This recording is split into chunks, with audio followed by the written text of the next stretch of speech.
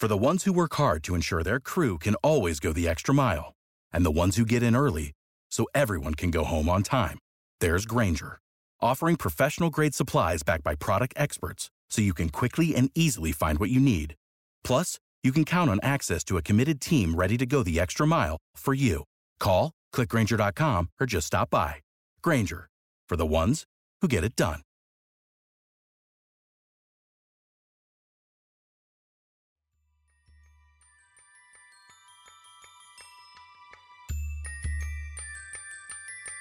When I hear women today talking about the evils of the sexual revolution, I think they know nothing of history. They have no conception of what the pill did for women's professional advancement. You know, what it meant for women to be able to plan their pregnancies, not to be sidelined by unwanted pregnancies, you know, not to have to seek out illegal abortions. I mean, they just don't have a clue what their own lives would be like. Hello, welcome back to the Brendan O'Neill Show with me, Brendan O'Neill, and my special guest this week, Wendy Kaminer. Wendy, welcome to the show. Thank you. It's my pleasure to be here. It's great to have you back on, and there's a big issue I want to talk to you about, which is feminism. Feminism is something you've been thinking about, writing about, grappling with for a long time in your books, of course, in your speaking, in your civil liberties campaigning, going all the way back to the huge feministic battles of the 1980s between liberal feminism and authoritarian feminism.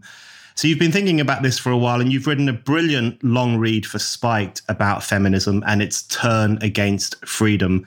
So I want to dig down into some of that with you and really work out what's going on with feminism today. But I want to kick off by asking you about the new turn against the sexual revolution. We are seeing younger feminists coming out. One book makes the case against the sexual revolution, the book by Louise Perry, which you mentioned. Other feminists are also saying, look, the sexual revolution was a huge mistake. The pill was a mistake. It's pushed women in the wrong direction towards bad sex and unhappy relationships and so on. Does that make you want to stand up for the sexual revolution and say, listen, let's get our history right? Some good things happened back in the 1960s. Oh, yes, absolutely. And my guess is that part of what we're seeing with this wave of anti-sexual revolution books is a confusion about the sexual revolution, the mid-20th century feminist movement, and the kind of, it had various names, lipstick feminism. I used to think of it as cosmo-feminism, Sex in the City feminism, that became quite prevalent in the 1990s. I never thought of that as feminism. But that was what feminism looked like to, I think, a lot of younger women. When I'm astonishingly old now. I'm 73 years old. But that's what feminism looked like, I think, to women who who came of age with it, who are now maybe 40-ish. And I think there was a real confusion about what feminism is and what the sexual revolution meant. I mean, when I hear women talking about the evils of the sexual revolution or suggesting that it was bad for women or the pill was bad for women, I think they know nothing of history. Mm-hmm. You know, they know nothing of what it was like for women to be afraid to have sex because it might get them pregnant, especially in a time when abortions were not readily available. They have no conception of what the pill did for women's professional advancement. Mm-hmm. You know, what it meant for women to be able to plan their pregnancies, not to be sidelined by unwanted pregnancies, you know, not to have to seek out illegal abortions. I mean, they just don't have a clue what their own lives would be like if there was no effective birth control on hand for them. I mean, maybe they're going to start to realize that now that abortions have become practically illegal in many places, and the situation may well get worse. But I find it in some ways an astonishing and ahistorical turn for women who consider themselves feminists. I find it just astonishing. Yeah, I find the anti-pill stuff to be the most astonishing aspect of some of this commentary. And I do see that a lot among the British feminists who are writing about the problems of our time. And the thing is that a lot of them do pinpoint some pretty serious problems about life in the 21st century in terms of a general sense of unhappiness among young people, a caginess towards sex, a reluctance to commit. I mean, these are issues that it's worth talking about. But they seem to pin the blame on the sexual revolution in particular, and especially the pill. But you're absolutely right. You don't need to know a great deal about history to know that pre the pill, life was far more difficult for women in terms of the choices they could make and the options that they had. I think about my grandmothers, for example, who were basically pregnant all the time. Had huge numbers of children and huge numbers of miscarriages as well, of course, and were incredibly severely limited in what they could do with their lives because they were beholden to their bodies and to their reproductive systems. If feminism is turning against reproductive freedom itself, doesn't that point to a very serious problem with how feminism is losing its way in relation to the question of women having control over their own bodies and their own destinies? Absolutely. But feminism, I think, lost its way a long time ago when it became, from my perspective, quite anti-libertarian. It became opposed to freedom generally, especially with the rise and the flourishing of the anti-porn movement. It became in many ways, a kind of anti-freedom movement. You know, obviously not in every way, but in some very important ways. When it came to speech, when it came to sexual behavior, when it came to the treatment of alleged sexual assaults, it became quite an anti-libertarian movement. I mean, you've talked about how some of these contemporary feminists who are basically scapegoating the pill for the problems of the 21st century without any sense of history. Freedom, especially in these times, is difficult to manage for people. It's very difficult to manage for people. Now, we could spend hours talking about the reasons for present day miseries, and we might begin with social media. We might begin with cultural trends that date back several decades. It's overdetermined.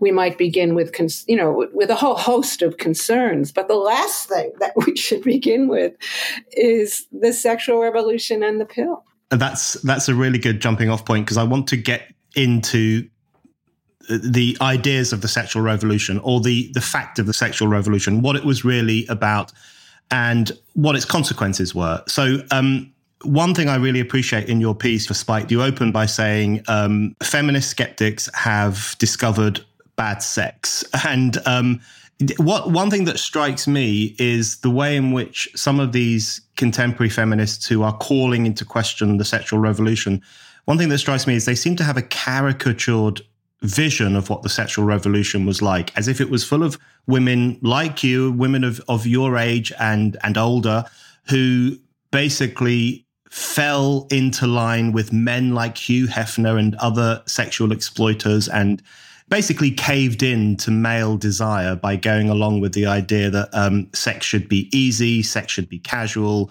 people should have it whenever they wanted, which apparently benefited Hugh Hefner and Harvey Weinstein more than it did everyday women. But you make the point that feminists of your generation were well aware of the misogyny that still existed even when the sexual revolution had taken place. We grew up with it. No one was more sensitive to, and really more angered by the Playboy philosophy, by the objectification of women, by the notion that we should all fulfill this very narrow standard of feminine beauty that was presented in Playboy, by the mindlessness of Playboy bunnies. Now, who knows if they were really mindless, but they were certainly scripted to sound mindless. There was Gloria Steinem, I don't remember what year it was, maybe it was the late 60s, sometime in the 60s, posing as a Playboy bunny so that she could expose how abusive this workplace was. The Playboy philosophy was something that feminists never bought into. And the notion that we did is just nothing but ignorant. I mean, it's why I appreciated some of the comments of the late Ellen Willis's daughter, who talked about her mother was a very incisive feminist critic of the 60s and 70s who died too young. And she talked about, as her daughter says, the problem of sexual freedom for women in a misogynistic society. We were very much aware of that and grappling with it. But it didn't mean that we didn't want sexual freedom. It's a bit like saying freedom of speech gives everybody the freedom to say really dreadful things that you may find socially destructive, that you may think are even, have some long-term dangers. But that doesn't mean we don't want freedom of speech. Other people are always going to exercise their freedoms in ways that we don't like, in ways that we don't approve of, in ways that we think may somehow be counter to our interests. But that shouldn't mean that we don't want people to have freedom. Don't you love an extra $100 in your pocket? Have a TurboTax expert file your taxes for you by March 31st to get $100 back instantly. Because no matter what moves you made last year, TurboTax makes them count. That means getting $100 back and 100% accurate taxes, only from Intuit TurboTax. Must file by 3/31. Credit only applicable to federal filing fees with TurboTax full service. Offer can be modified or terminated at any time. And so you mentioned there Ellen Willis's daughter. So that's Nona Willis Aronovitz. And you quote her in your piece. You quote, she's written a book called Bad Sex. And there's a great line, which I actually wanted to ask you about. You quote her as saying that the women of the second wave, the women of the 60s and the 70s, they were working out how to be sexually free in a misogynistic culture, which is really interesting because it does shoot down some of the caricatures that are being promoted by contemporary feminist skeptics of women in the 60s as, in some ways, almost like automatons or being brainwashed to a certain extent by a sexual revolution, which they witlessly didn't know was actually for the benefit of men rather than women. But it was much more complicated, wasn't it? And could you just outline a little bit what that challenge was like of discovering sexual liberation in a culture in which you were well aware, in fact, that misogyny was still a powerful force and men still had an extraordinary amount of power in everyday life? It was, I don't know how else to describe it except to say it was very difficult because we grew up being very well aware of our sexual vulnerability. I remember, I think I was 11 years old, the first time some really sleazy guy pulled up in a car next to me and asked me to get in.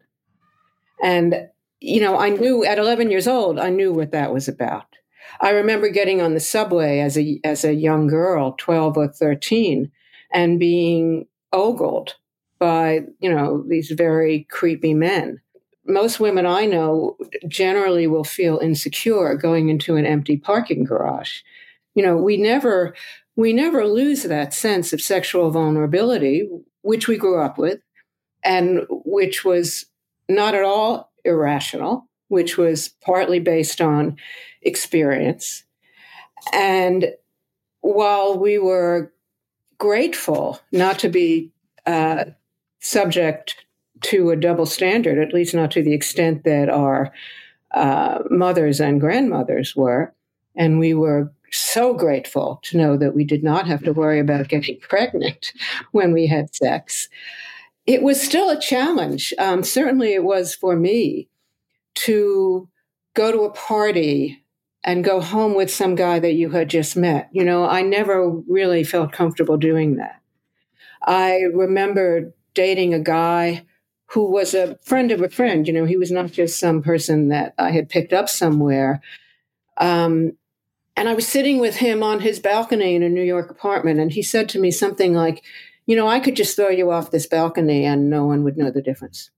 And I thought, okay, I'm just going to act as if he's only kidding, and I'm not going to act frightened, and I'm just going to continue looking him in the eye because there's not much else you can do in that situation. I didn't really think he was going to throw me off the terrace. I thought he was just exercising some power, and I realized that he was somewhat sadistic, and I never saw him again. But experiences like that, I don't want to say they traumatize you, but they scar you a little bit. And so you're constantly trying to balance that fear of sexual violence and the understanding of sexual violence with the understanding that most men are not going to be like that it's good to be able to have relationships. It's good to feel free to have sex when you're with somebody who you basically trust. And it's just a balancing act. But that's what life is, you know? It's like saying I'm never going to get on an airplane because I'm afraid it might crash. I mean, that's a choice that you can make.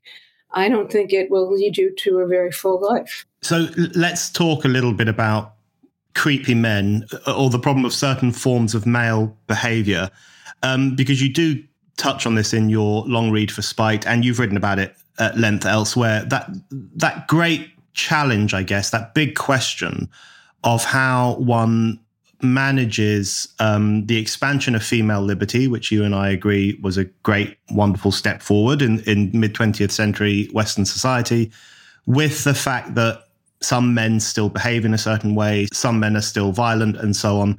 And I think the way I see it is that feminism has kind of got that balance wrong over the recent decades in terms of erring on the side of authoritarianism in its desire to control men, sometimes exaggerating the threat that men face. And now I think the new feminist skeptics have gone a step further, because what they do, they ossify the differences between men and women. They bring into play evolutionary psychology. They effectively say men and women are fundamentally different. They always will be. And that's why freedom is a bad idea. And managing your sexual appetite or managing the relations between the sexes is preferable.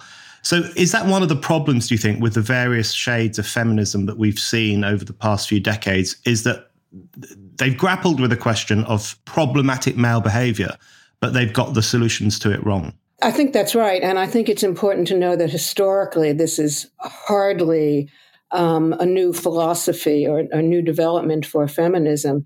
It's a callback to some 19th century women's rights advocates who viewed women as weaker, more emotional, but also morally superior to men.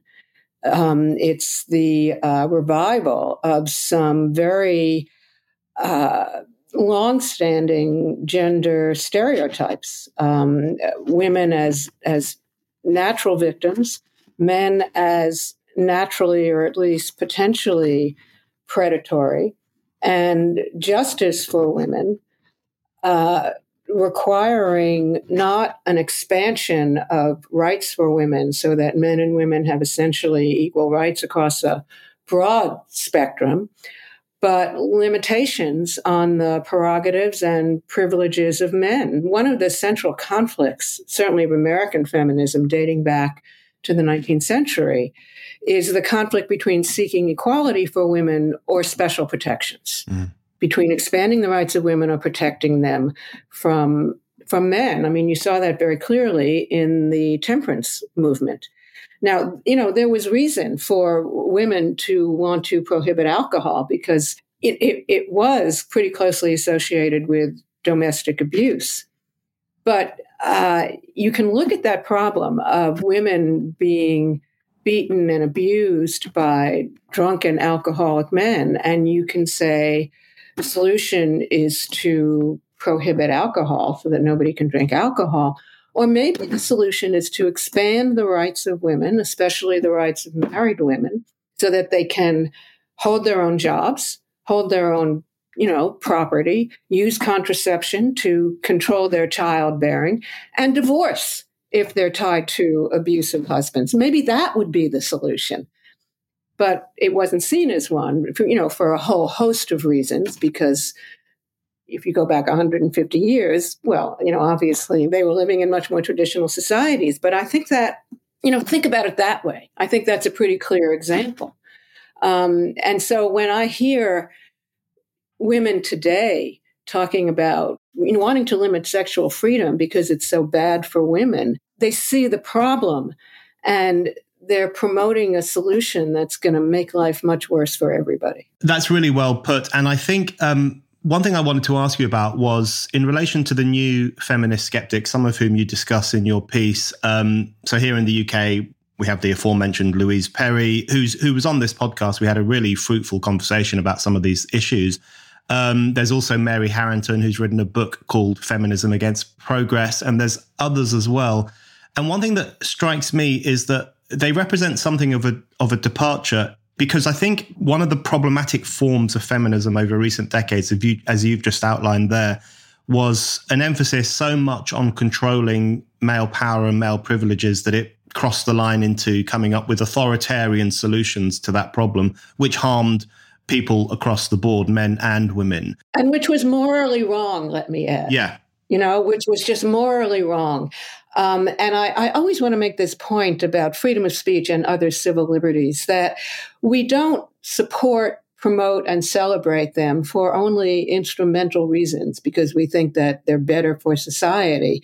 We do so because they think that everybody should have a moral right to be free, to be free to say what they want to say, to be free to engage in, a very wide range of behaviors that, say, John Stuart Mill might have supported. Absolutely. It's a moral issue. It's not just an instrumental issue. It's a moral issue and a moral right. I couldn't agree more. And I want to come back to that question of freedom and why it's so important, what it means in a moment. But in relation to the feminist skeptics, I wonder if you recognize that there's been a bit of a departure, because a lot of them now, they continue to argue that there's a problem with men, and they say that it's a perennial problem. It will always exist. Men are just evolutionary designed to behave in a certain way, to want more sex, to be more violent, and so on. So they kind of fix those problems. And in fact, they go further than the feminists who said that men were culturally programmed to behave in a certain way.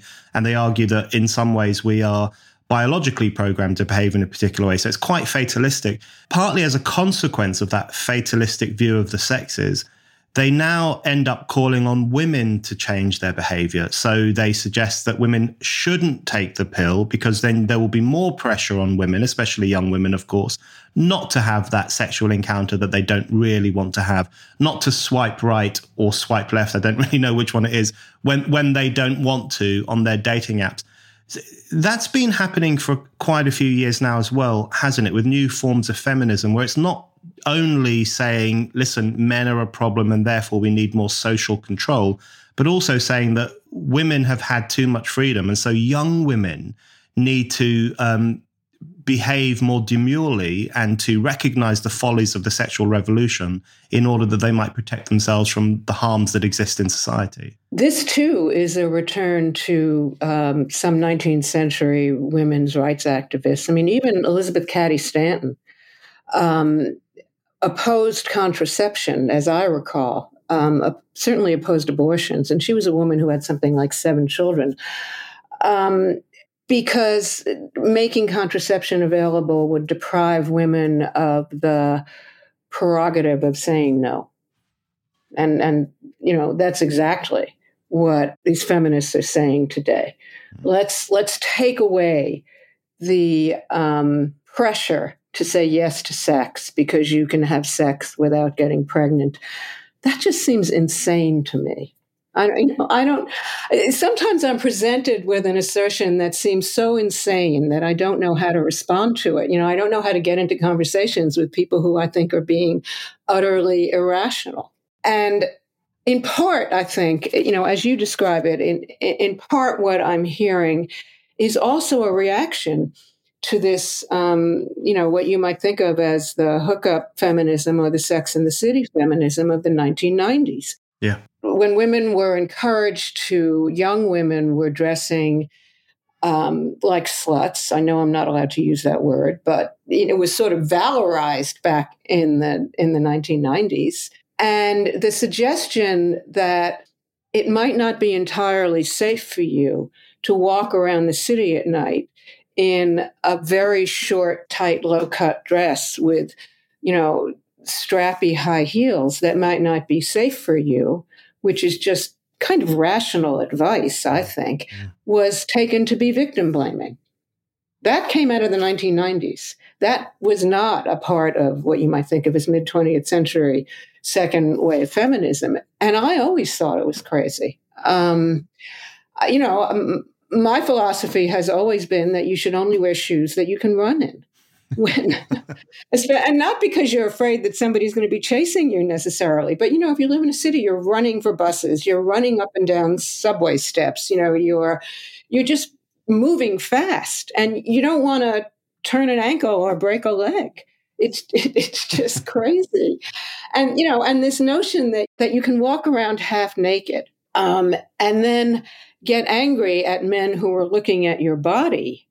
Well, what do you expect? I had, when I was, years ago, when I was in residence at Radcliffe, I had a research assistant, a young Harvard student, who was quite Zoftic, and she came in one day with a very short skirt and a very tight, low-cut dress, and she was leaning over talking to me, and her breasts were falling out of her dress. And I remember thinking at the time, God, how do these men deal with this? These poor guys, because if they find themselves looking at her breasts that are falling out of her dress, they're going to be accused of harassment or something worse. That was another kind of craziness. And in part, what I'm hearing is that there's a reaction to that, dress more demurely. And you might just say, dress with an understanding of how other people are going to react to you.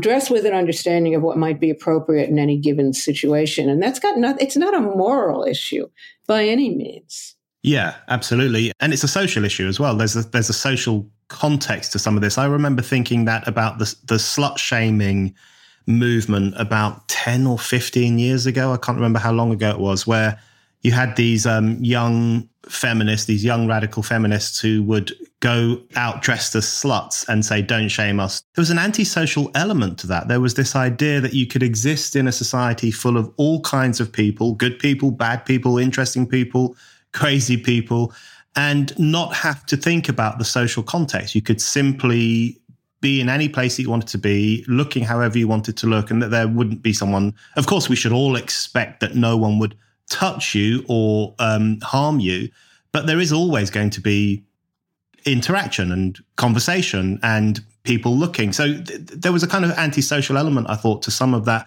1990s lipstick feminism that you were mentioning earlier. Well, and look where we are now. In the 1990s, you had women doing, as I recall, they were doing slut walks, right? Don't slut shame us. Today, we're not allowed to use the word slut. Yeah. Right? You won't see it in a crossword puzzle. I play these little word games sometimes in the New York Times, and whenever you put the word slut in, it says, that word is not accepted. It's one of the bad words. I guess it's an S word now, Yeah, absolutely. Okay, Wendy, I want to talk to you about the question of pornography and freedom. So get into some of the stuff about civil liberties now and why they're so important and why you've devoted your life to fighting for civil liberty, especially freedom of speech. So one thing that does bind together, even though there are many differences between the feminism of the 60s and the 80s, and then the feminism of the 80s and the 90s, and the feminism of the 90s and the kind of more skeptical feminism we have today. There are huge differences between all these different movements. But one thing that the feminist skeptics of today, the ones who are turning against the sexual revolution, one thing they share in common with some of the feminists that you were doing battle with in the 1980s is in their huge opposition to pornography and their acceptance of the idea that the only solution to what they see as the porn problem is state control and censorship and effectively the obliteration of porn wherever that's possible. So just to kick off this part of the discussion, I wanted to ask you why you think those big battles in the 80s and the 90s between civil libertarian feminists like you who were opposed to censorship of pornography and other feminists like Catherine McKinnon and Andrea Dworkin and others who wanted to ban pornography, why you thought that was an incredibly important moment in terms of the development of feminism and the idea of freedom of speech. Catherine McKinnon and Dworkin developed this notion that speech they didn't like, what they might consider bad speech, was the equivalent of action. One of the most dangerous ideas that came out of the anti-porn movement was this conflation of speech and action. Because when you call any speech that you don't like action, you make it possible to regulate, restrict, criminalize it, and you basically obliterate freedom of speech. That was extremely dangerous. It was also, they were delusional in believing that they could somehow see the establishment of a regime that would censor pornography and that they would be the people who would be defining pornography.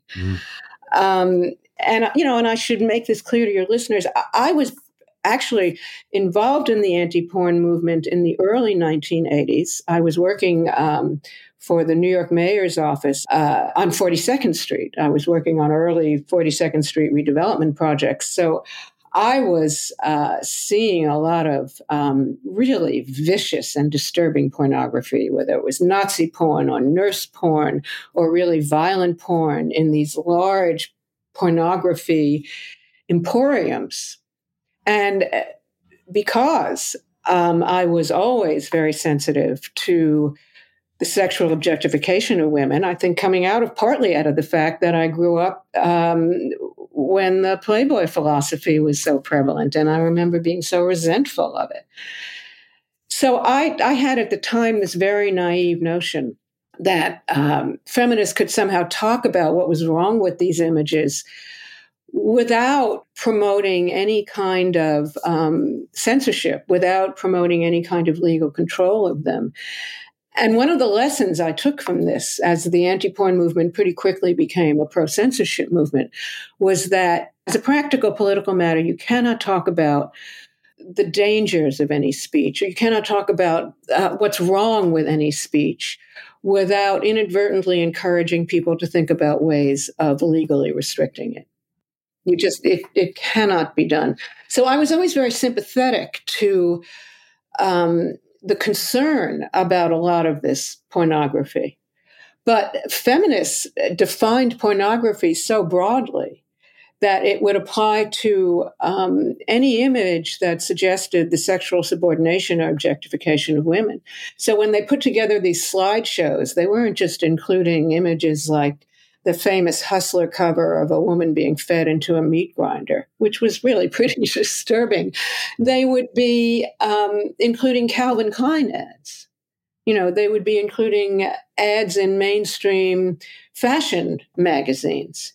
And if that was your view of pornography, then you would have to censor everything. And especially if your view of society was that it's shaped by what you might think of as male supremacy. It's shaped by the objectification and victimization of women. Then you would want vast control over speech. And they never really, they could never really admit that, but that's where they were. I also felt I did not buy into the notion that men who looked at pornography would inevitably become violent, that there was a clear link between, what I might think of as really vicious hardcore pornography even, and actual violence. I mean, all speech inevitably has an effect on people's behavior. That's one reason that we value freedom of speech so much. But that's not quite the same as saying that, the existence of pornography, of this hardcore pornography, directly causes violence. The Supreme Court has given us a very narrow and I think a very useful definition of incitement to violence, which is that speech that is intended to and does cause an immediate illegal action. I'm paraphrasing it, but that's essentially what it is. You want the link to be so clear and direct. It's you're under my control, and I say to you, Brendan, I want you to go beat up that guy across the street. That's incitement. Looking at a picture that may affect the way you think about people, that may affect your attitudes towards sex, that's not incitement. And you might think of it as a social problem, but it is not a legal problem, and it is not one that is amenable to legal solutions. Yeah, that's very well put and very useful. It's getting my mind thinking about various different questions on this issue. And one thing that you've just made me think is whether it's possible to be anti-porn, but also pro-freedom of speech.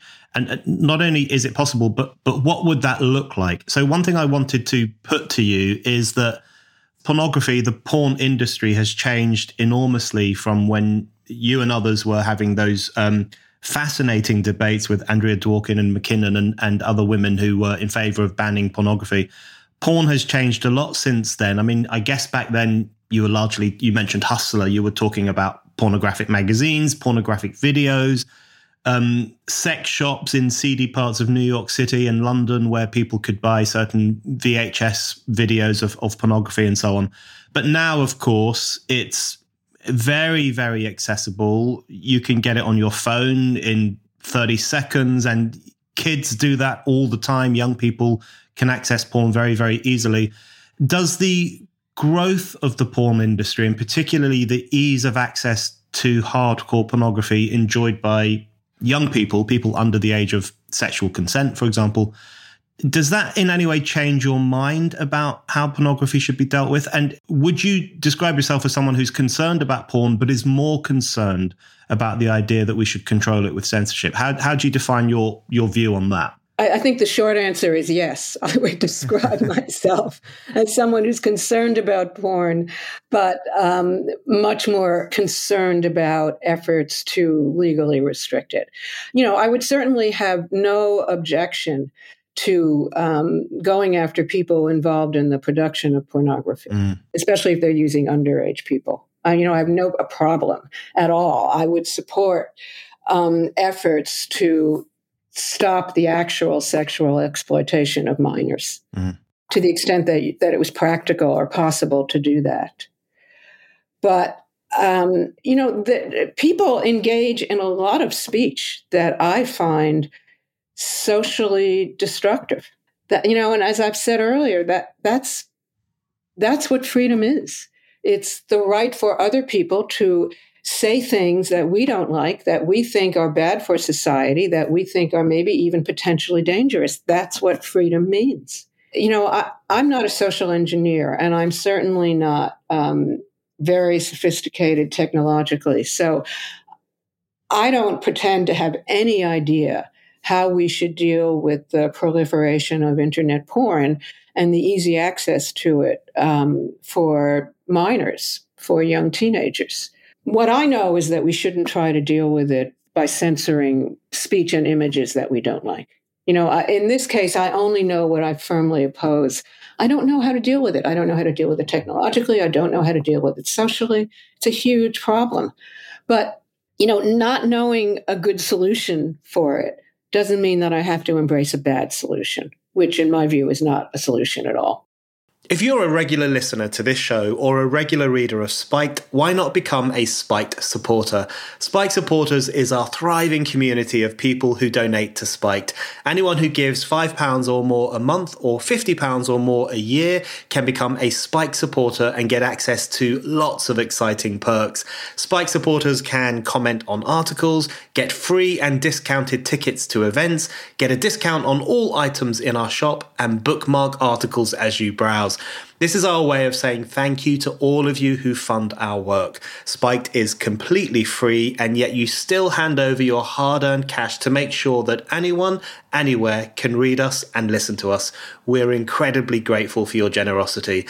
If you don't give to Spiked yet, now is the perfect time to start. Just go to spiked-online.com/supporters to set up your donation and your Spiked supporters account. That's spiked-online.com/supporters. I feel very similarly towards the porn industry. I think it's a problem and I don't know what to do about it. And I think that's an interesting place to be. But just to briefly relitigate some of those battles of the recent decades, I just want to ask you the question of whether porn is speech. So you mentioned earlier that one of the great arguments in the 80s and the 90s was between feminists who said that porn was speech. It was the creation of imagery and therefore it should enjoy freedom of speech. And then other feminists who said, actually, it's violence. It's an act and therefore it should be controlled by the law. Lots of feminists today, including some of the feminist skeptics that you've written about on Spiked, they make a similar argument to Dworkin and McKinnon. They don't necessarily say that it's violence, but they certainly, some of the more subtle feminist skeptics would argue that porn is different to the written word and different to the creation of imagery because it involves people engaging in sexual behavior. And the younger women in the porn industry may be engaging in that sexual behavior because there is a pressure on them to earn a certain amount of money. It's not necessarily something they would want to do. So it makes it slightly different to an actress performing in a mainstream film, or a young woman writing a book, or a young woman writing a newspaper article. Do you see that even if you accept that pornography is speech and should be protected as such, that it is a different kind of speech to other forms that might seem more straightforward? Well, it's a different kind of speech because it involves photographing people who are engaged in what used to be considered very private, intimate behaviors, because it requires exposing people when they might be in some ways at their most vulnerable. So yes, that is a distinction. That's not a distinction in my mind that should lead to any legal action against images of pornography. I want to stress that this, I talked about how dangerous this conflation of speech and action was. That notion became the basis for campus speech codes dating back to the early 1990s, and to the conventional notion today that speech that you don't like, that you consider dangerous, is not speech, but, some sort of actual offense, some sort of actual assault. People who support some kind of censorship don't even talk about speech. They talk about verbal conduct. And that's a very dangerous kind of sophistry. Yeah, absolutely. And that actually brings me on to the next thing that I wanted to ask you about, because it seems very clear to me that some of those conflations that were made between speech and violence, or speech and action, in those feminist debates of the 80s and 90s, they really have trickled down into the mainstream. And now you go on campuses, or even in your average modern workplace, with its speech codes and its diversity programs and so on. And the idea that certain forms of commentary or certain words are incredibly impactful on the individual to the extent of possibly making him or her feel erased or wounded or destroyed, or their self-esteem laid to waste. That's become a very powerful idea in contemporary society, and one which is very often the justification for new forms of censure and new forms of speech control. Coming on to that issue, I wanted to ask you, just looking again at some of the ways in which feminism went wrong in recent decades. So you mentioned in your piece that one of the problems has been the movements like Me Too, or campus moral panics around male sexual behavior. I think it is worth reminding ourselves, isn't it, that although we recognize, and you've articulated incredibly well, that there is a problem with some men who do behave in a sleazy way, that there has been an exaggeration, or at least a focus on the problem of male behavior that has crossed the line into exaggeration, panic, and authoritarian control, particularly in the campus setting, hasn't it? Yes, and it's helped turn contemporary feminism into very autocratic movement in a lot of ways, and also a movement that depends, at least implicitly, on very traditional gender stereotypes of, women as victimized and men as predatory. It has a very simplistic view of sexual relations. I mean, one of the most telling quotes from Catherine McKinnon back in the day was, I'm paraphrasing, but only slightly, pornography is like saying, kill to an attack dog. Now, as I've said several times, that's not just a theory of speech. That's a theory of sexuality. Pornography is action because men are dogs. And that's a very limited, at least, view of human nature and human behavior. And, the notion that this mantra, believe the women. Anytime a woman makes an accusation, it has to be true and the man has to be guilty, and there's no reason to give him due process rights. We saw the rise of kangaroo courts and a lot of very unjust convictions or findings of responsibility for men of sexual assault on campuses, on college campuses. And it helped turn feminism into a really anti-libertarian movement, which was very distressing to me, I have to say. And it also, it presented women as being so fragile and so vulnerable that, anytime some guy put his hand on her knee or, touched her in a way that she didn't want to be touched, that was somehow traumatizing, that was a sexual assault.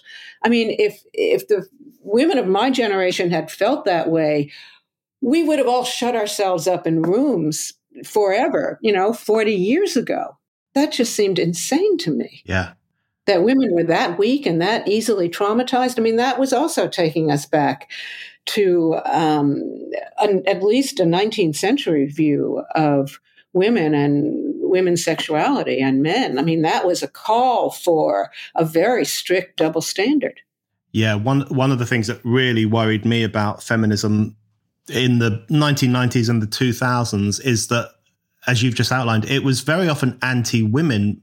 It was anti-men in the sense that men were still depicted as these rapacious beasts and as you say, like dogs who would watch a violent film or a pornographic film and then get ideas into their minds and act on them in a very automatic fashion. But it was anti-women too, in the sense of presenting them as these wallflowers, essentially, as weak people who required special protection, especially at university. And I wanted to ask you, in relation to that, about the issue of due process. That's something that you've written about as well. So the way in which feminism doesn't only undermine important freedoms like freedom of speech and freedom of association and the possibility for a new relation between the sexes that is a bit more relaxed and a bit more liberal, but it also has, in recent years, undermined due process, particularly through the Me Too movement, the idea of believe the women. There's a kind of naivety to that, isn't there? It depicts women as these like almost childlike truth tellers who would never say anything untrue, who would never say anything wrong. Margaret Atwood made a good point about this a few years ago, just saying that basically making the point women can misbehave as well. And that's actually an important point to remember in the face of movements like Me Too, isn't it? It is. Human beings misbehave regardless of sex or gender. That's just part of human nature. Cruelty and dishonesty and corruption comes as naturally to some people as compassion and honesty and integrity. That's just human nature, and women partake in it. Women lie sometimes, just as men do. Of course. I mean, the notion that we should have to make this point, that women are human beings who are subject to human frailties and flaws, we shouldn't have to make that explicit. I agree. And I see far more feminist value, I guess, if one can use that phrase, in reminding people that women are flawed as men are flawed than I do in this idea that women are innocent truth tellers and men are bad people, which I see as a very simplistic anti-woman idea. Okay, Wendy, I want to ask you about one of the most touchy subjects of our times, I think, which is the transgender issue, which you also touch upon in your long read for us. One thing that's always struck me as very peculiar about really contemporary feminism, the feminism we have today, and I've never quite been able to explain how this came about. But on the one hand, it springs from a feminism that viewed men as very problematic and needing a bit more control, needing to be kept away from women in certain situations. But at the same time, that feminism has come to believe that a man can be a woman simply by declaring himself to be a woman. So you have this incredibly unsustainable contradictory process where on the one hand, feminism still does have a tendency to problematize male behavior, but at the very same time, it is saying that some of those men, if they so choose, can literally be women. As the mantra of our time says, trans women are women, and anyone who deviates from that can expect to be platformed or blacklisted or punished in some fashion. How do you explain that contradiction between feminism still having its men problem while also welcoming men as part of the sisterhood in this slightly post-biological, post-science way? Well, as I noted in my piece, that is a contradiction or a dilemma that rape culture activists can only resolve by ignoring. It cannot be resolved. But I do want to challenge the notion that it's feminism that is adopting this, what I think is a very extreme notion of transgenderism. It's certainly associated with progressives and with what you might think of as progressive feminists. But I think feminists themselves are split about this, because there are still feminists, women who would call themselves feminists, I think with good reason, who are arguing for women-only spaces, who are arguing for a more moderate approach to transgenderism. I think feminism itself, it's always been a very diverse and complicated movement, but I think feminism itself is kind of split on this issue. One of my concerns about transgenderism at what I think of as its extremes is a concern that it is reviving very traditional notions of gender difference. Yeah. So that, as I wrote in my piece, a lot of women and girls of my generation were gender nonconformists.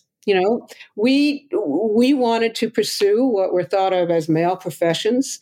We presented ourselves intellectually in what were thought of as male styles. We were gender nonconforming in a lot of ways. And one of the goals of mid-20th century second wave feminism was to dismantle these gender stereotypes and to say that women can act in ways that might be considered masculine and still be women. They're still women because, we have a much more expansive view of womanhood.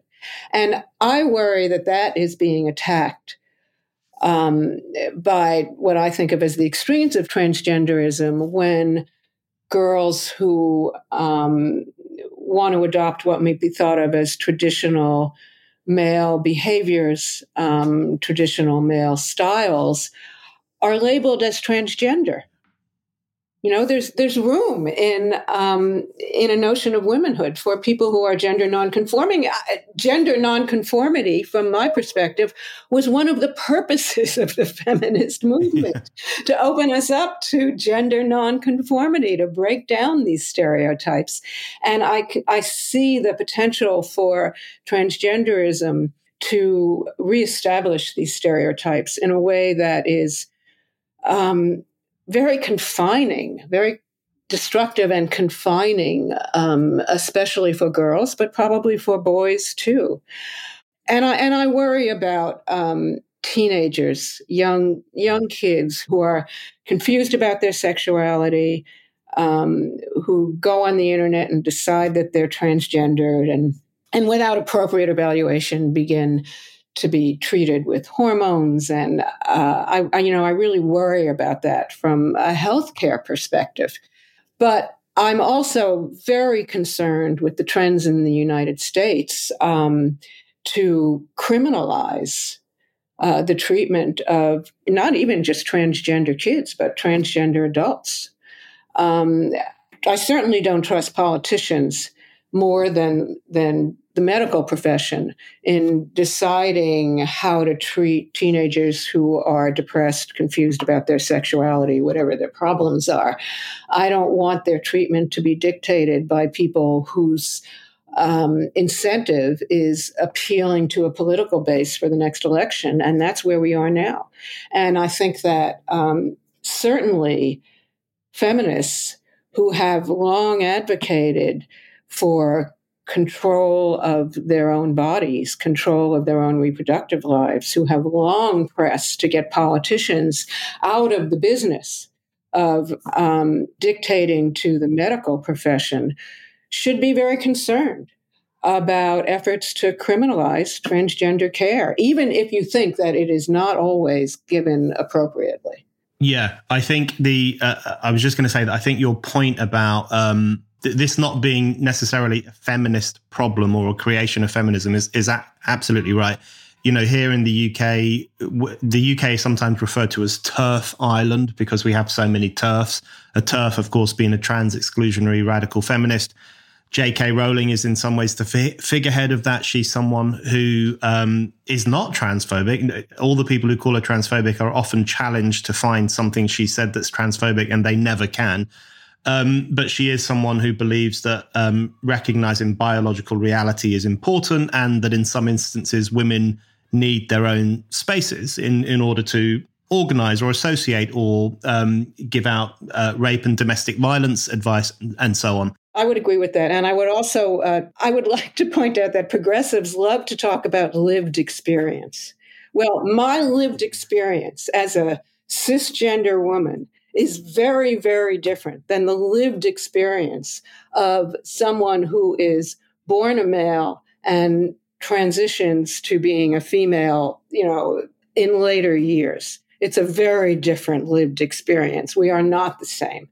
Yeah. We are not the same. I mean, people who medically transition are a kind of third category from my perspective. Yeah. And it's interesting how the worship of lived experience just completely falls apart when it comes to the issue of what I refer to as cis women, which is a phrase I really don't like. I know. I don't like it either. Woman should be sufficient. And you can see that in the way in which there's a real culture of erasure around some of this language to do with womanhood. I think that's one of the things that got J.K. Rowling interested in this issue to begin with, the way in which the word woman was not being used in the appropriate ways in health services or in social services, in case men who became women would be offended in some way. So there's a culture of censorship and censure around this issue as well. The final question on the trans issue, I just wanted to ask you, what would be your key argument against the very easy, straightforward idea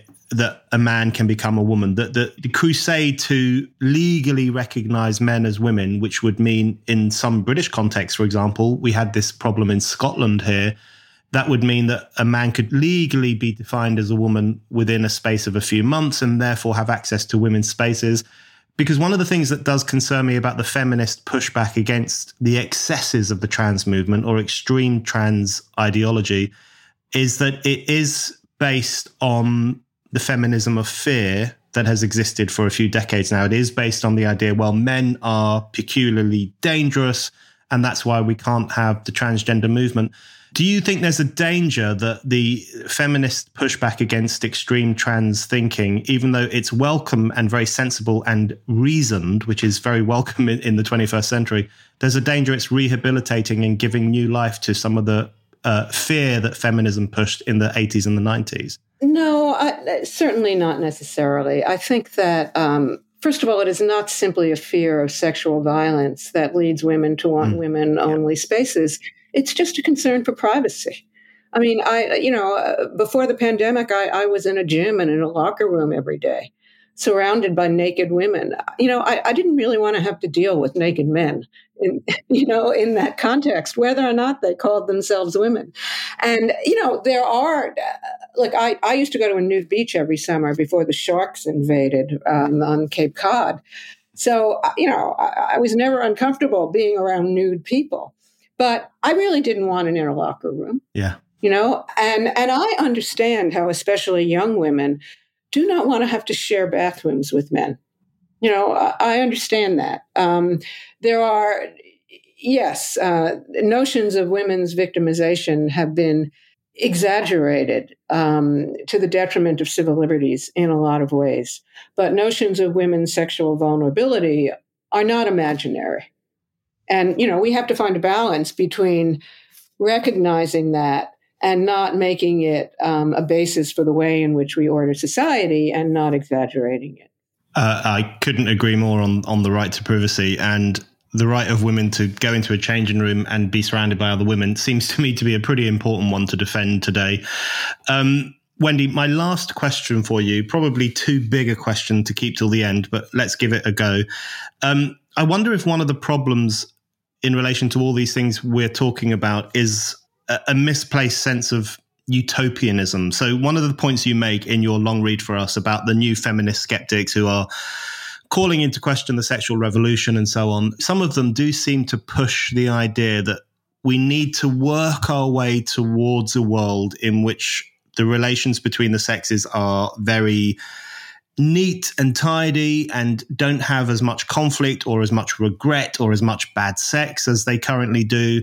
And they might disagree on how we should get there. Some of them think it needs to be a bit of an authoritarian crusade, control men more, encourage women to be more demure, etc., etc. But they do seem to have this view that there is a future utopia in which everything can be neat, tidy, no sadness, no regret, no loneliness, no tears after a bad date, and so on.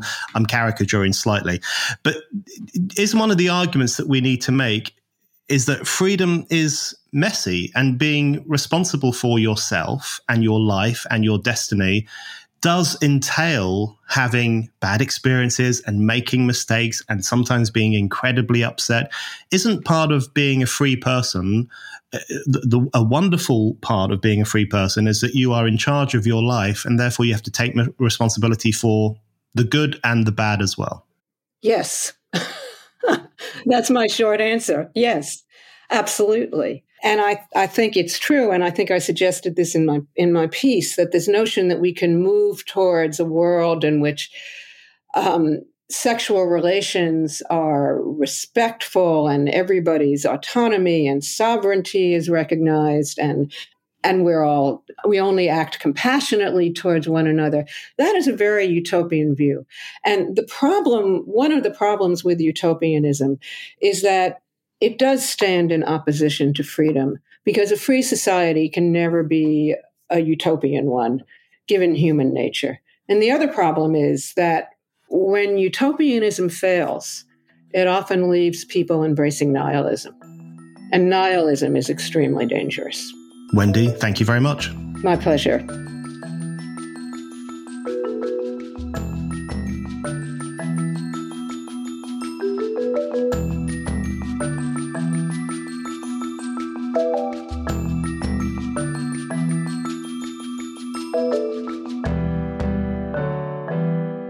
Thank you for listening to The Brendan O'Neill Show. We'll be back with another guest and more discussion. Don't forget to subscribe, and in the meantime, keep reading Spiked at www.spiked-online.com.